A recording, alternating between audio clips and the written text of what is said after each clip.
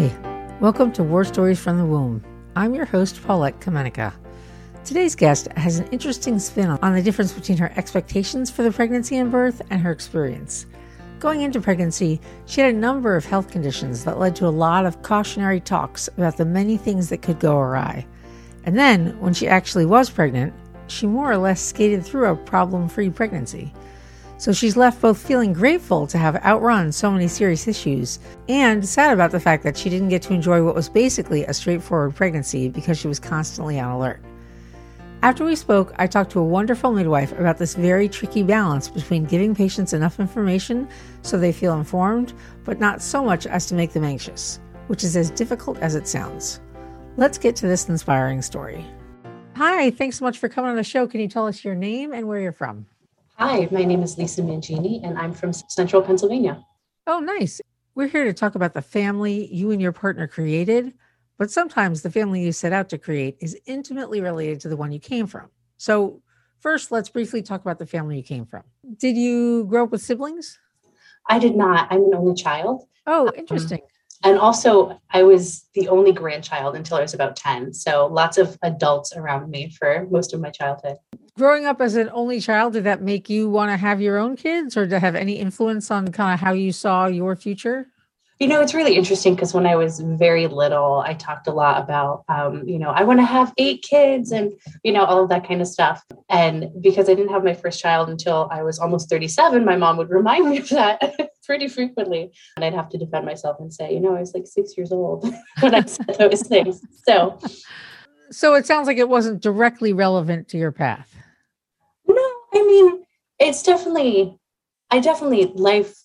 my life went into a different direction, right? I think, as you mature and think about what having a family does to your life, that changes. But yeah, it has not shaped much of my decision in terms of like having children or how many. So before you got pregnant, what did you think pregnancy would be like? I expected it to be a lot worse than my experience was. I think my mom had a very difficult pregnancy. My aunt had a very difficult pregnancy. And I have just heard a lot of stories where it's just like a very trying experience for a lot of women, just like beyond the normal discomfort. Like there's preeclampsia, there's this. My mom had really bad hyperemesis and was hospitalized a bunch. And so I remember hearing a lot about that and just thinking like, well, I'm probably doomed for that when I'm pregnant. But yeah, no, it was actually like a really wonderful pregnancy. So I was pleasantly surprised by that. Oh, great. So did you get pregnant easily? I did. Yeah. I think part of what I love so much about like talking about my experience with pregnancy and birth is that I have kind of a complicated medical history. And so Welcome to the club.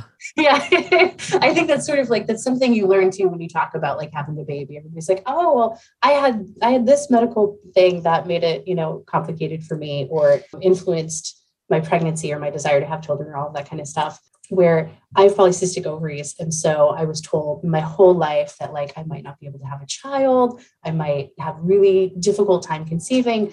And that was not the case. So here's a brief description of polycystic ovaries. The cause is currently unknown. It's a hormonal condition that can lead to irregular periods, too much male hormone, and or cysts on the ovaries, thus the name, and issues with the ovaries that frustrate their normal function.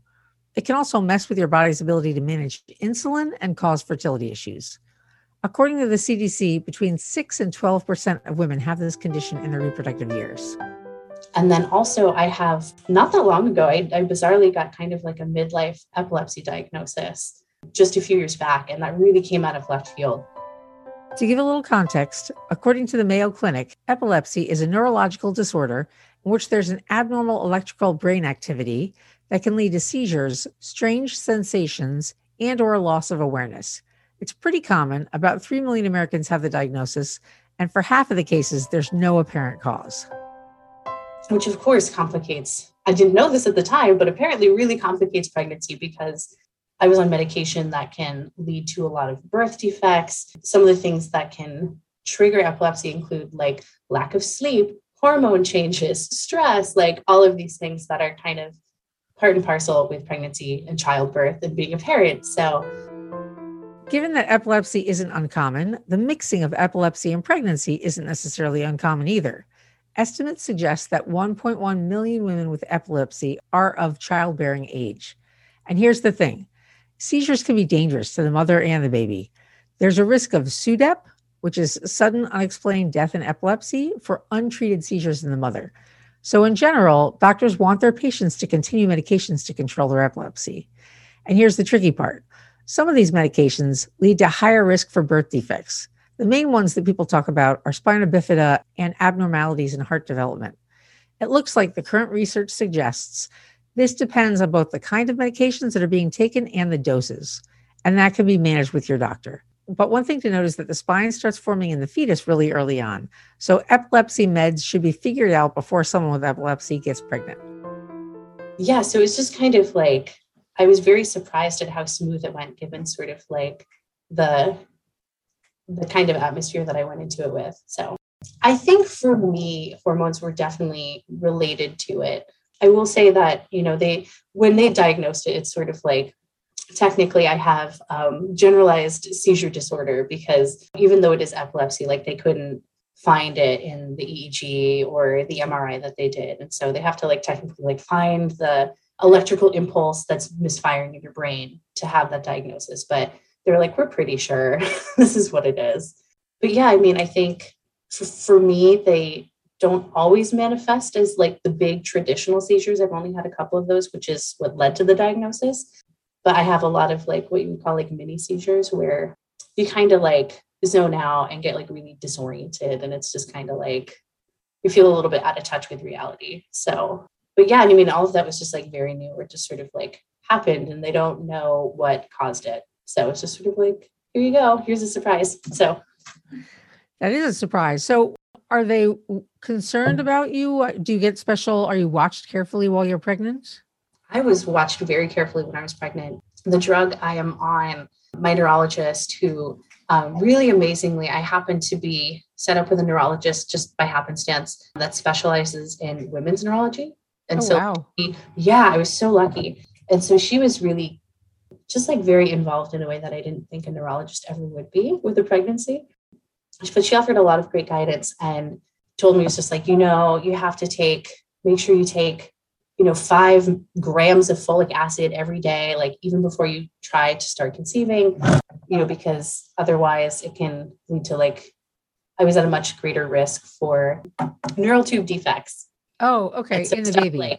Yeah. And so it was really like, I had a couple extra scans. It was for that 20-week scan, it was very sort of like a lot of holding our breath to make sure everything looked okay, because that's sort of when those kinds of maladies would manifest and make themselves known. So did you do the like nuchal translucency test at 12 weeks or something, and that you can't be let off the hook early?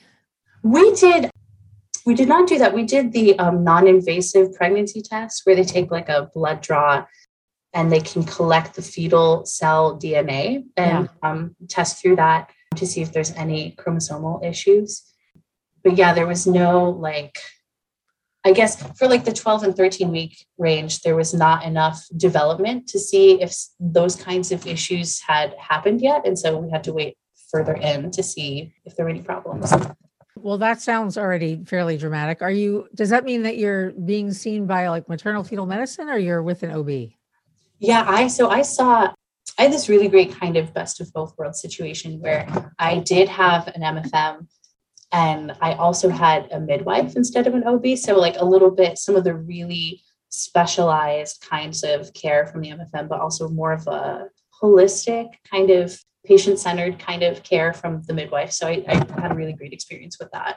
Yeah, that does sound kind of dream teamy. Yeah, it really was. So tell us about the pregnancy, other than the wait for that 20-week scan, and do you just breathe a huge sigh of relief after the scan? And can they tell you while they're doing it, or they do the scan and then they have to call you later? I thought for sure, because I've had scans for different stuff before in my life, right? And so I envisioned sort of like being in there for 30 minutes or so. They're scanning, they're taking pictures of stuff. And when I've asked before at other appointments for things that were not pregnancy related, they're like, well, we can't tell you. We have to send it to the radiologist, right? And this time she was able to say, this is his spine here. And this is, I'm measuring like the circumference of his belly right now, which was great and so reassuring. Yeah. And so that was a really great experience. I remember too, there was something they couldn't quite get like a great picture of. And so we had to go for a follow-up scan, but I was so nervous. I asked her, I was like, so like, are we okay to like go buy a crib at IKEA after this? Because I was just so worried that I think it was just really hard for me to feel that relief and be like, this is okay. Everything's okay here, because I was so prepared for something to not be okay. Yeah. Yeah, that sounds scary. And now I have read and talked to a couple of people that now they're doing fetal surgeries for fetuses with neural tube defects, and they can't entirely reverse whatever's been done, but they can dramatically change the trajectory of those kids' lives. I have heard about this, and no one ever mentioned that as something that I would potentially be a candidate for if they found something like that. And I think that's one of those things where, they wait to bring it up until there's a need to. Yeah. I've heard of that. And I remember being just really floored that was something that we could do. Like, medicine is really incredible. Amazing. Yeah. Amazing. Totally agree. So once you make it by 20 weeks, then what's the pregnancy look like? Really great. I was flagged for so many things where I had to do 2 of the glucose tolerance tests. I was warned a lot about preeclampsia and all kinds of other really horrible things. Like, I was made to feel like I should expect kind of like the world to just sort of like crumble out underneath me for this pregnancy, where it's like, well, this might happen. You have to be really careful with this. You're probably going to have this problem. And none of that happened. And so I feel incredibly lucky for that, but also a little disappointed that like I didn't have the opportunity to enjoy this really like beautiful, easy, not scary pregnancy, because I was sort of encouraged to be on high alert the whole time. This is a really interesting question, and I think a hard line to walk about how much information to give so as not to freak a person out, but so that you're not also completely surprised if something happens, right? This is a really tricky. I hear all the time people say like, oh, we don't want to talk about preeclampsia or, name your scary issue here because we'll be scaring women. At the same time, I almost feel like it's worse if you're surprised by it. If you had no idea that this was even a possible path you could be on. Yeah. I think that is a really great point, right? Where I'm also somebody who, I think in some ways I also did that to myself, where I like to know everything. I want to know all the things. I would go to these appointments with a long list of questions to ask. And, and I would know like, this thing about my health history makes me at higher risk for XYZ. What are your thoughts on that? Where, I work for a university. I teach rhetoric a lot of the time, right? And so I'm really interested in sort of like analysis and fact gathering and all that kind of stuff. And apparently it follows me into the doctor's office. So, so I think some of that, I did ask to know some of that stuff, and I probably did internalize some of those scary things. Well, but also, can you imagine if your child did have a neural tube defect and no one had warned you that you were at high, right? You'd think they were not taking good care of you. So yeah. I just think it's a totally tricky thing. And I also had a lot of issues in both of my pregnancies. A doctor spent a lot of time managing expectations by telling me all the terrible things that could happen.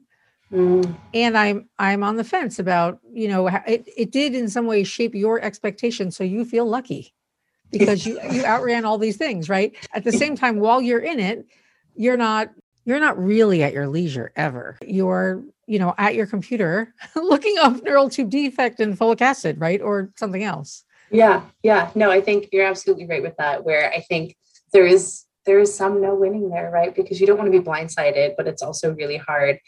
I think managing expectations is a great way to talk about it, right? Because I can look back and be like, what an amazing pregnancy. This was so great. Nothing went wrong. And it's like, I spent every week at the Quest lab getting blood drawn, like every single week. And it was just, that would not be something that I think most people would find like totally great and fine about their pregnancy. Right. Yeah. Right. So this is a difficult question from a patient perspective, and I wondered what a care provider thinks about this issue. I took these questions to an amazing certified nurse midwife who's been practicing for more than a decade. Today, we are lucky to have a fabulous midwife on to talk about how you treat complicated issues of pregnancy with women, which I realize is a giant topic. But thank you so much for coming on, Anne, to share your expertise. I feel like I don't deserve description of expertise, but I'll do my best. And I so appreciate you having me. Yeah, I'm totally interested in your take on this. So Lisa said she was flagged for a million things. She had 2 glucose tests. They worried about preeclampsia. She was made to feel like she should expect all these terrible things to happen. And none of them ended up happening. And she said, obviously, I feel very lucky. At the same time, I didn't get to enjoy the pregnancy for a second because everyone sort of told me that I should be on high alert. As a midwife, how do you see that tension, or how do you manage that? I would say that's absolutely one of the most challenging aspects of this role. I think especially as a midwife, because our expertise is in low risk care.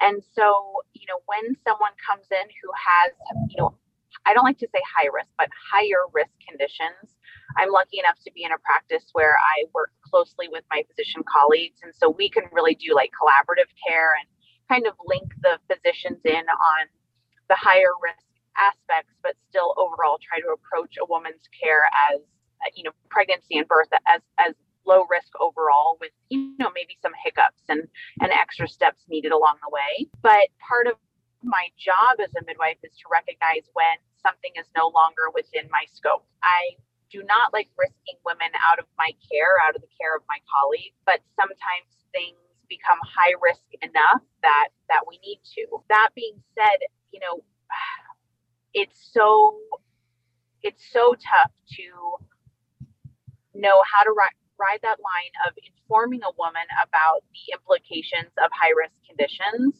but also not terrifying her, because exactly what you said made me so sad that she didn't feel like she got to enjoy a second of her pregnancy. Pregnancy is hard enough, even if it is low risk and you don't have these conditions going into it, that some women find even a low risk pregnancy hard to enjoy. But if you feel like you can't because you're constantly concerned or constantly being flagged, it's a bummer, and it's a loss. I think it's a huge loss. Even if everything, like you mentioned, she feels lucky that nothing did go wrong, she lost the ability to enjoy that pregnancy, which is so hard to hear.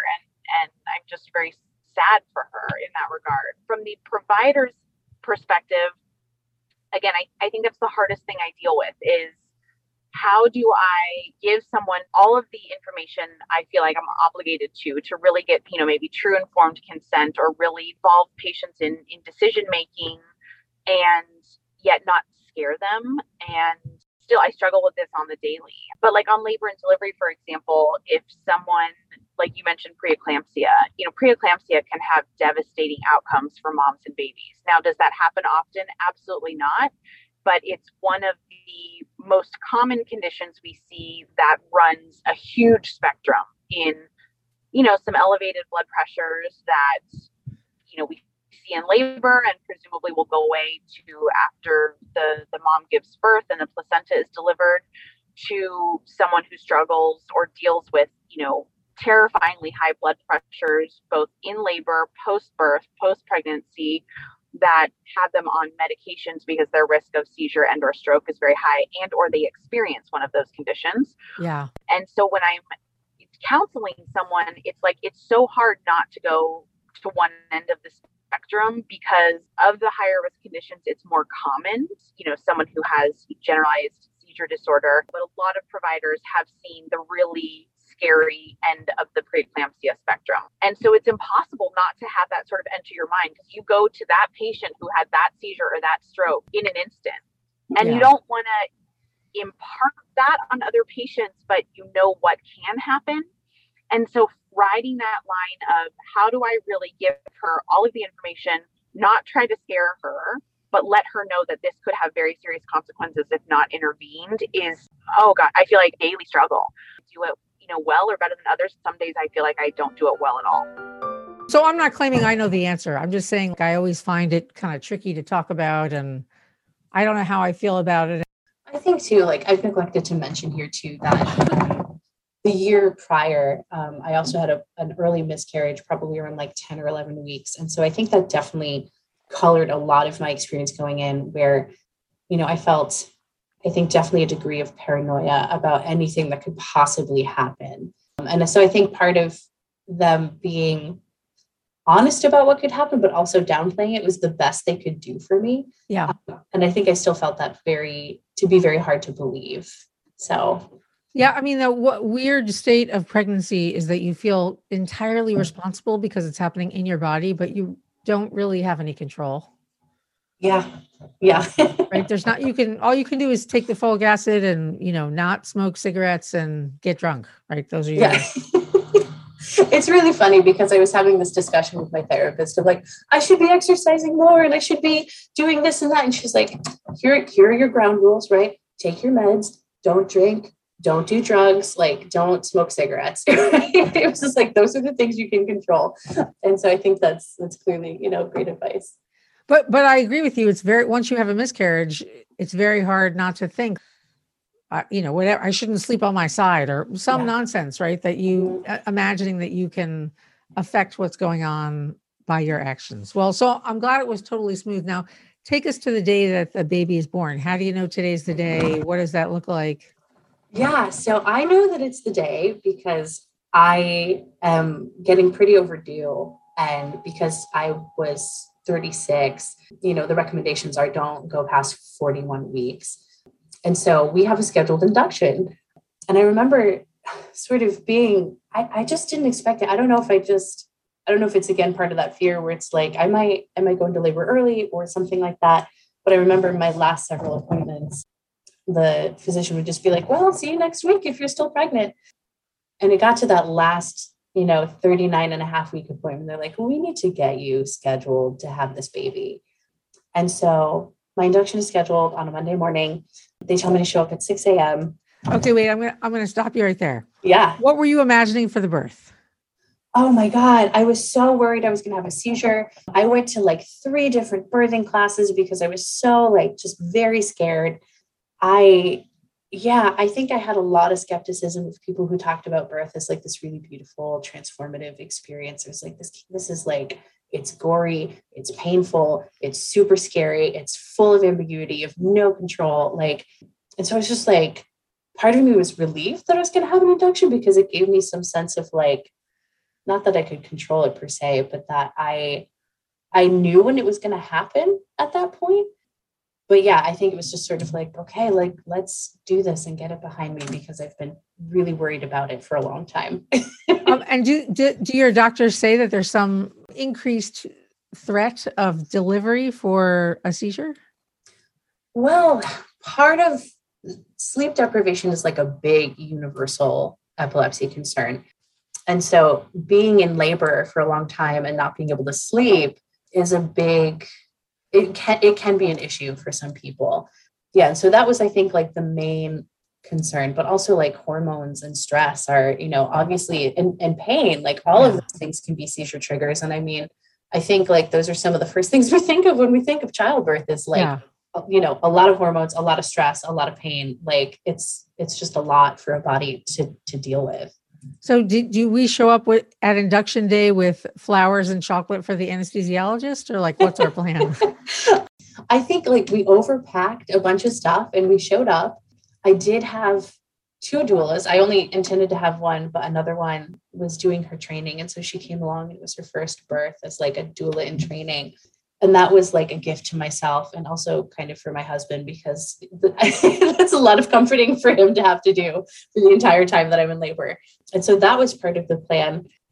But yeah, I show up for this induction and they're going back and forth where, are you effaced enough? And they show up to give me the Cervidil, which is supposed to help ripen my cervix.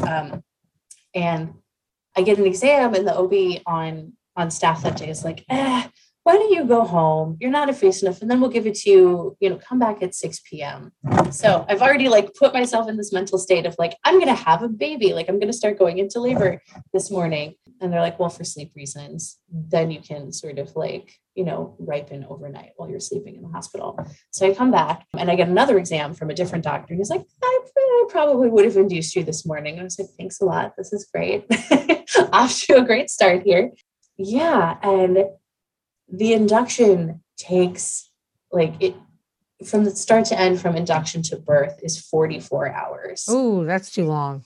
No, it's a long, long time. No, thank you, sir. That doesn't sound like a lot of sleep was had. No, that was the thing that sort of forced my hand to an epidural. And not that there's anything wrong with epidurals, but I wanted to just sort of see like how far I could get without one. And it was like, I think 1 a.m. or something on day 2. And I was just, I need some sleep, and I can't sleep through this. And so we need to get me an epidural so that I can get a good night's sleep, because it's not like I was sleeping great, prior to that either. So that was a huge thing that helped a lot and made for a safer delivery. But yeah. So they give you an epidural and then you sleep and then have the baby the next morning? Yeah. And there's a lot of sort of work up to that too, right? It's funny because I had some really wonderful nurses, but of course, like the one that stands out is, the one that was maybe the least nice. And she keeps coming in and telling me that like, I don't sound like a woman in labor. It's just like, you're not progressing enough because women in labor sound a certain way. And so she was just very doubtful that like I was progressing at all. And then a midwife came in and examined me. It's like, oh, you're 5 centimeters. She's like, I told you. So it's very interesting to think about like how people don't always believe you, right? Like people have this picture of like what giving birth looks like. Yeah. And even if you're like a labor and delivery nurse, you still sort of, after seeing lots and lots of births, like you still have kind of this idea of like what a birth should sound and look like. But yeah, I had so many interventions. I took a childbirth class that like really emphasized the benefits of, as few interventions as possible, based on sort of research and that kind of thing. And I believe in data, right? Like, I think that's important, but also sort of know that data does not reflect the needs of every individual person's circumstances. And so it's just sort of like at every turn, it's like, well, okay, I guess we're going to have to, rupture my membranes now. It's like, okay, I guess we're going to have to give me, more Pitocin. I think the standard dose of Pitocin is something like 2 or 3 units. And at one point I was up to 40. Oh, wow. Yeah. They had to get like special approval to give me that much because this baby was just not coming out. Comfortable. Yeah, very happy in there. Apparently it was it really was like a great healthy pregnancy because he was happy to just stay in there forever if we would let him. Yeah. And so, and eventually I specifically looked at hospitals that had like the wireless monitors and stuff. And they're like, well, our Bluetooth isn't working. And, the one that's belted around you is like, it's not staying put. And so then I had to get this internal contraction monitor and internal heart rate monitor where they put the hook in your baby's scalp. I have the epidural, and so then I'm catheterized. So I've just like got everything, I've got an IV full of Pitocin and also a bunch of penicillin because I'm strep B positive. Like I'm like bionic woman at this point with like all of these things attached to me. Yeah. And it was such a wild experience and it lasted forever. Yeah. But it was also really great. Like I was really surprised at how positive it was considering all of like the stuff that had to happen to me. I literally remember being in between contractions and asking, how's he doing? Like I wanted someone to tell me like how his heart rate was doing because I was just so concerned where I was in labor for so long. I think I was in active labor for something like 30 hours. And I was so worried because I know that the reason a lot of people end up with C-sections is because it adds too much distress to the baby to be in labor that long. And so I was really kind of waiting for that to happen. And I had those 2 wonderful doulas.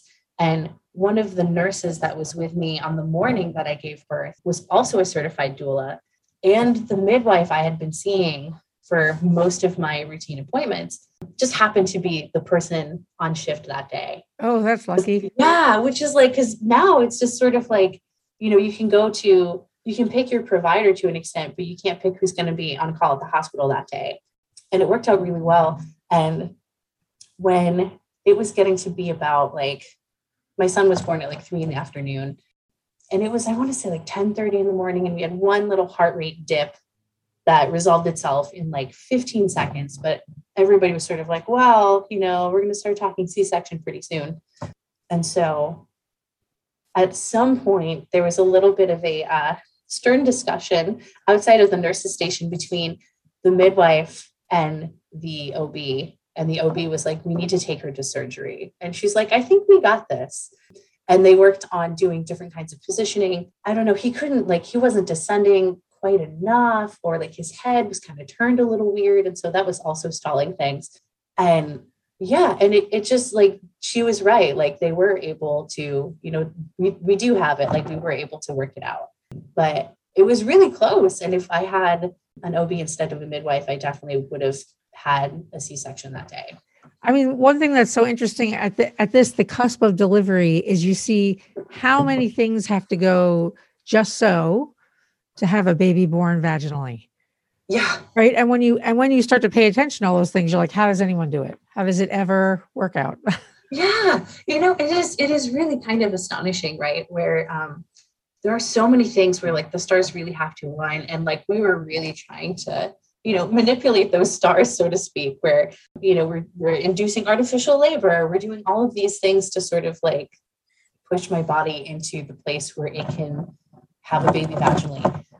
And yeah, it's a lot of moving pieces. And it is kind of astonishing that anybody can do it. Yeah, totally. Once he's born, do you get those after birth moments that many women are looking for, the intimate time with your newborn? How does all that go? We do. It was a nice experience, but I was sort of like, I don't know, maybe a little underwhelmed. I don't know. Like I might have just been so relieved to not be in labor anymore. That I had that epidural, but it definitely stopped working at some point in the morning where I woke up and I was like, I'm only halfway numb, like bilaterally, like my right side was and my left side wasn't. And I moved around a little bit and it kind of leveled out. And then like the contractions really came back and I was like, okay, I'm pressing my button because that's what this epidural is for. And nothing happened, like absolutely nothing happened. And so I don't think it was, were there probably some effects of the epidural? Probably, I don't know. I only have this one birth to go off of, but it was definitely not what I expected when people say you have an epidural, because I don't think people are like, hollering if they're actually numbed up. But I think it was so exhilarating to have this baby out of me and then on top of me. But I think I expected to be more like, I don't know, like hysterical about it, just like bursting into tears. And I was really surprised that it was just sort of like more like okay, like we did this. So. Well, but it's also true that I think if you're induced, that's a different release of chemicals than if your baby kicks off the delivery, right? If your water broke and even if you're getting Pitocin through an IV, it's not getting to your head. That's right? true. So yeah, there's a bunch of like, I remember learning about all these chemicals where it's like, if you're induced, you're getting, I don't know, endorphins instead of this, or, I forget, but it's this whole very specific, hormonal chemical cocktail that all comes together. And again, like it's amazing that that anybody is born vaginally and spontaneously, because there's so much stuff that has to happen. Yeah. So how was the 4th trimester? Really challenging. In addition to me being an only child, my husband's also an only child. And we live pretty far from family, like 5 or 6 hours. And so it's just the two of us. It's also kind of like mid to tail end of COVID, right? And so like we don't want our parents, driving out here a lot. Not to mention we have this teeny tiny newborn who's also really vulnerable to all infections, so it's really hard because we probably could have had some help, but we did not feel particularly comfortable with the kind of help we could have had. So it's just the two of us. So we obviously have no experience like taking care of younger siblings. I remember saying in the hospital that I had not held a baby in about 10 years prior to his birth. So it was really sort of like, what did I get myself into? Yeah. And he had such terrible colic. My milk never really came in. And so I was like pumping to get like 2 ounces a day for like, and it would take like 2 hours to get those 2 ounces. Good Lord.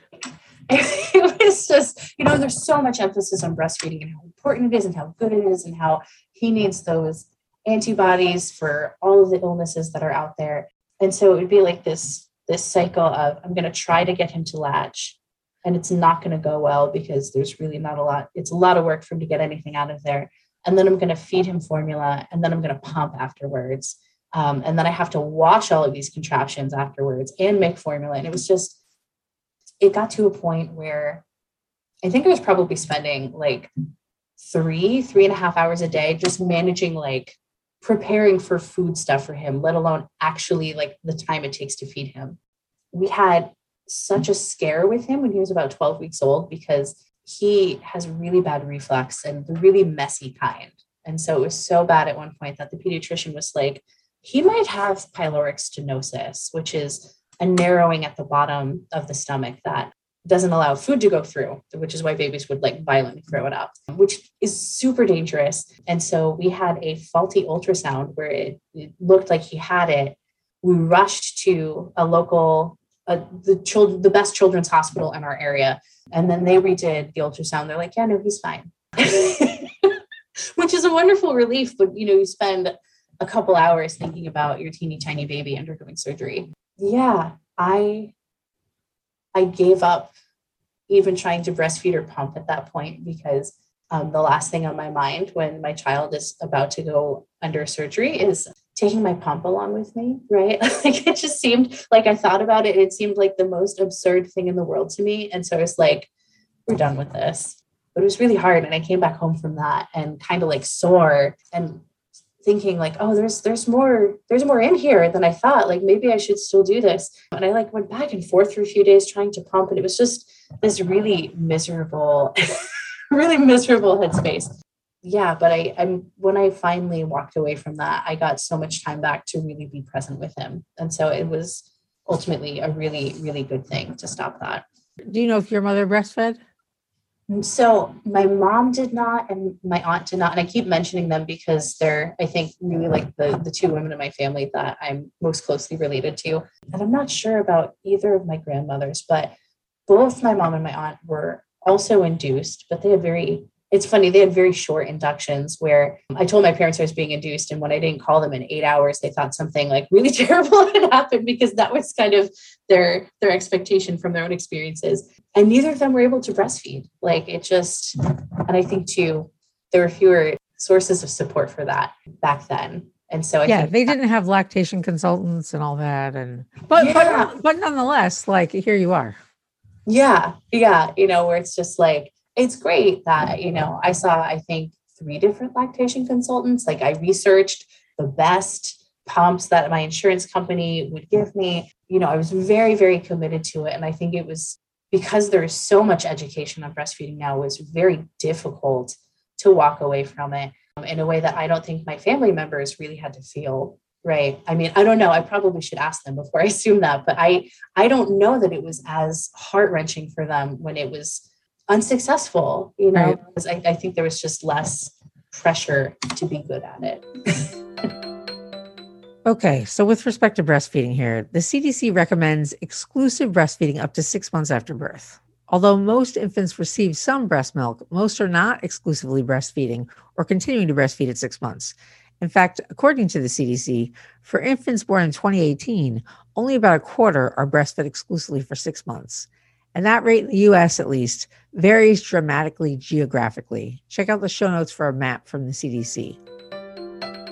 Yeah, I think that's definitely true. And I think I talked to a historian, basically a historian of pregnancy, and she had said that the interest in breastfeeding has waxed and waned over the years. And so there are definitely periods where she said, interestingly, breastfeeding was discouraged because people thought it was dirty. You wanted to make formula because you could specifically measure how much they got, and it seemed scientific. And so it seems like one of those things that goes in cycles. And there's no question that breastfeeding is valuable and has all these positive things to recommend it, but it is not end times if it doesn't work out, right? Yeah, it's so interesting to me, right? Because like we buy, and I mean, my son also has like, he's a very sensitive stomach, obviously, so we're buying like the most expensive, best formula that there is on the market. It's like $60 for a big can, right? Like we're not like, we're all in, right? Like we obviously care about his nutrition, but even on the can of formula, it says, breast milk is the best food you can give your baby. And it's like, I don't need to read that. Like, Yeah. why is the formula company telling me this? Right. Like it just seems sort of so excessive. Yeah. Yeah. So I was not expecting that, to see that every time I open up the can of powder to feed my child.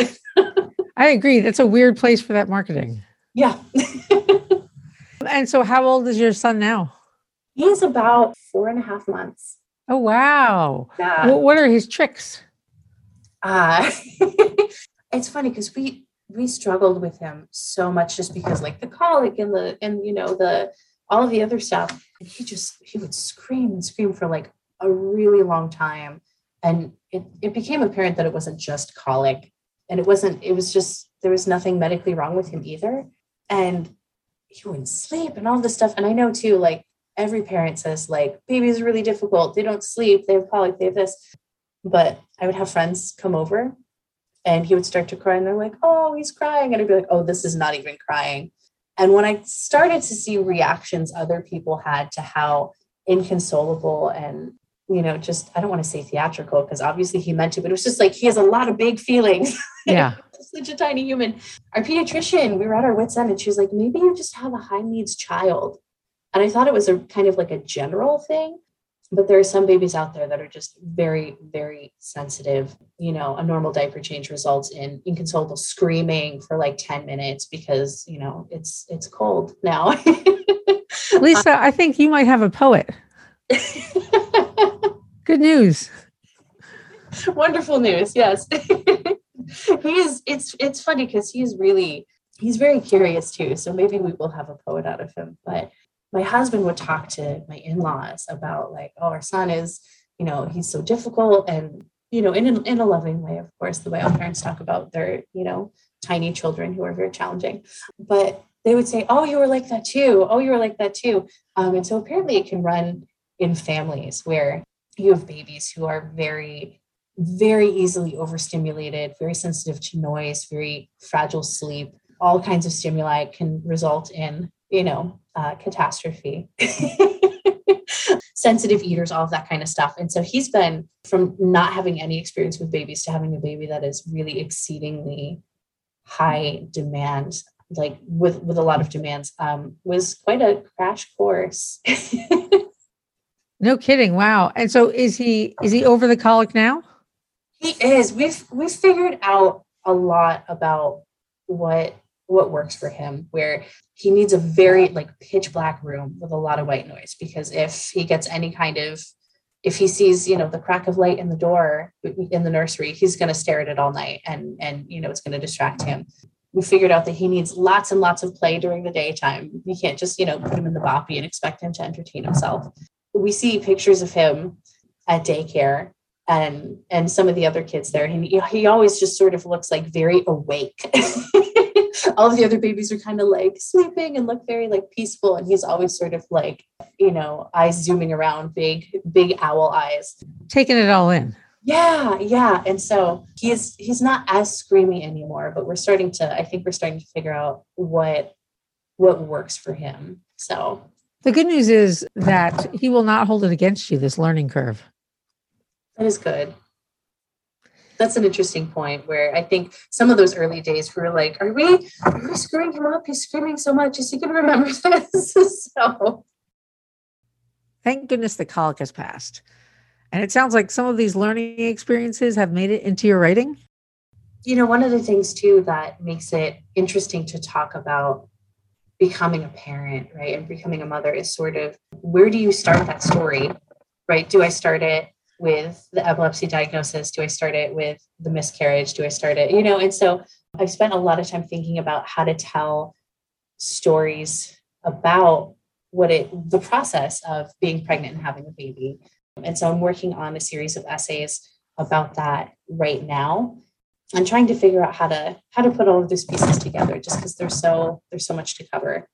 Well, that's cool. Where can we find your writing? You can find more at lisamangini.com. And you can also find me on Twitter and Instagram at LisaAquarius. Okay, cool. Thanks so much for coming on the show and sharing your story. Thank you for talking with me. Thanks again to Lisa for sharing her story, and to Anne for her insights into this issue of how much is too much or too little information for patients. What I take away from Anne's insight is that for all the providers involved in our care, it's hard work to balance caution about things that could go wrong and calm for the things that are going smoothly. It's impossible for midwives and doctors not to be affected by the dramatic things they see around themselves every day. And in fact, that's why we're relying on them, their experience, to guide us through this transformation.